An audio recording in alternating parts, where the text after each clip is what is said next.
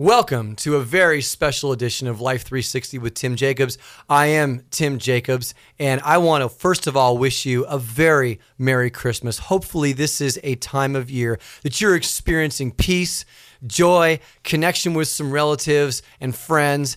And what I want to do in this brief segment that we have here today is just share with you part of the Christmas story that is so very meaningful to me.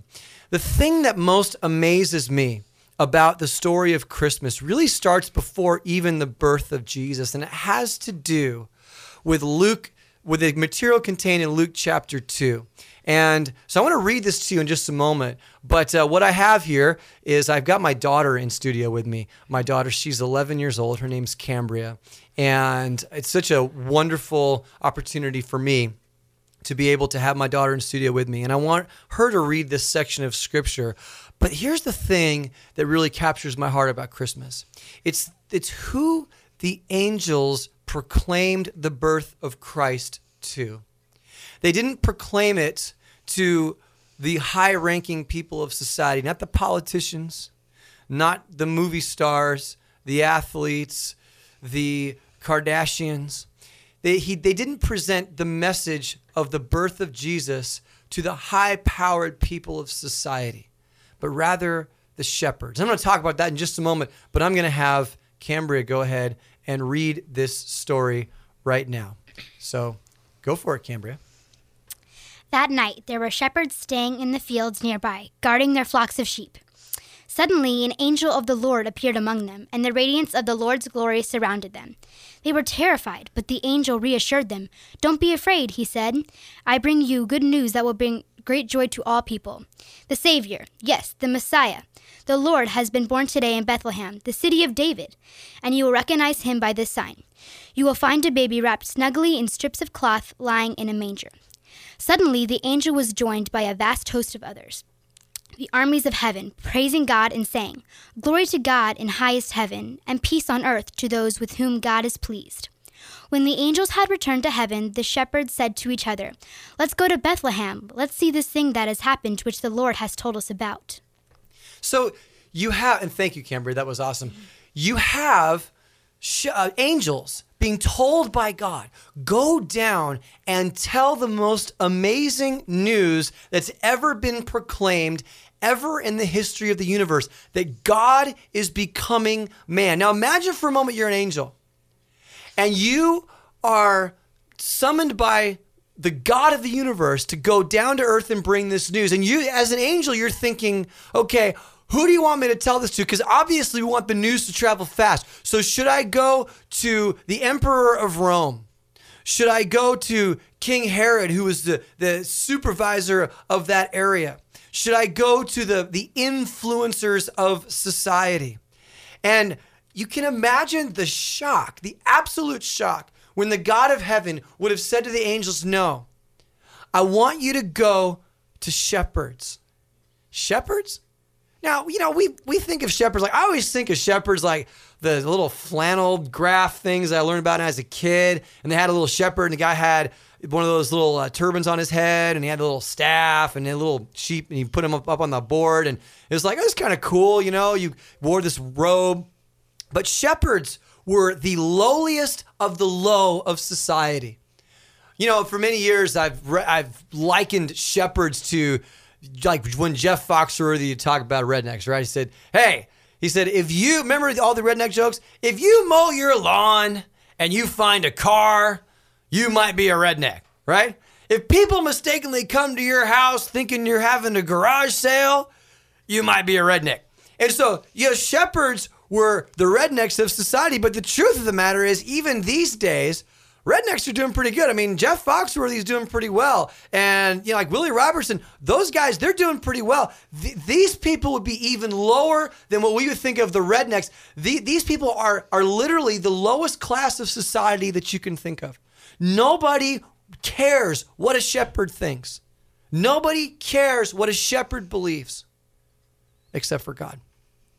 And that God would entrust to shepherds the most amazing news that he has ever had to tell. It blows me away. You know what it tells me? It tells me some things about God, and I want you to hear this. It says first, to me, it says that God gravitates to the unimpressive. He remembers the easily forgotten, and he puts his money on the underdog. You know, my friends, God has never been impressed with human power and human accomplishment. He never has been. His is a kingdom about the least of these, the lepers, the outcasts, the misfits, the rejects. Those are the people he goes for. Those are the people he hangs out with. And so when you have shepherds being the ones who hear the news of the coming of the Messiah that the Jews have been waiting for centuries, let me ask you, my friends, what does that tell you about the God that we serve? And what does that tell you about maybe where you are right now? Because I don't know about you, but there's been times I felt like an outcast, that I felt like a leper, that I felt like a misfit, like I feel like I didn't belong. And I wonder, man, God, am I good enough for you? Am I good enough to ever be entrusted with anything of worth or value? We look at the Christmas story and we hear it so many times. And you've probably heard, you may be on your way to a Christmas Eve service right now, or in your family, you've read the Christmas story, and the fact that angels went to shepherds just goes right over your head. But you really got to think about it. The reality that God gravitates to the unimpressive.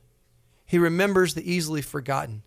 He puts his money on the underdog, which is why he chose to come into the world essentially as one of those people. You see, you know what's kind of crazy is we hear that Jesus was born in the inn, or Jesus was born in a stable because there was no room at the inn, right? And so you have the Christmas plays, and there's the innkeeper, and sorry, Mary and Joseph, there's no vacancy here, and it's always been kind of weird to me because it's like there's no room at Motel 6, so they go to a barn or a stable, and I go, is there no place in between? But the truth of the matter is that if they had gone to Bethlehem, the place of birth of Joseph, what probably was the most likely scenario, they probably didn't have a whole lot of hotels in Bethlehem. What probably happened was the word inn actually in the Bible can also mean house or guest room. A guest room of a house. So what most likely happened was because there was a census, there was a family reunion of sorts, and people from probably family from different parts of the land came together. And when Mary and Joseph came, because they were young, Mary was pregnant, they probably weren't seen as all that influential even among their family. And the truth of the matter, there was no room in the inn. There was probably no room in the house for them to stay. You know, because their uncle and aunt had taken up the guest room and the cousins had been in the living room. So a lot of these homes right in the back porch would have a stable where the animals would come up and feed. And the truth of the matter is that the Savior of the world was probably just put out in the back patio. Isn't that amazing? There's no room for you, so we're going to put you on the back patio. That is how God would choose to introduce himself to the world. And then the shepherds said, we got to go see this. You know, my friends, if you don't remember anything else about the Christmas story, remember this. The God of the universe did not show up by force. He did not show up by prestige and trying to show everyone how great he was, because he gravitates to the unimpressive. He remembers the easily forgotten, and he puts his money on the underdog. And you know what breaks my heart is when we have people that walk around in our society and they feel like, I never belong in the church because of how I've lived and the decisions I've made. I have nothing to brag about morally. I have nothing to brag about spiritually. I would not be welcome there. And there is no greater stereotype we've got to blast out of our churches than that one. Because God went to the person that most likely you would freak out at if they walked into your church and said, hey, I'm here. The angels showed up and said, hey, you got to go see.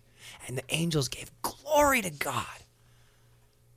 And I think they gave glory to God not only because they were announcing the arrival of his son, but they saw something in the Father that they had never seen before. They saw another expression of his compassionate heart that was new to them. Isn't that amazing? And that's why, honestly, every time I think about the Christmas story, I just can't get past the fact that he went to shepherds.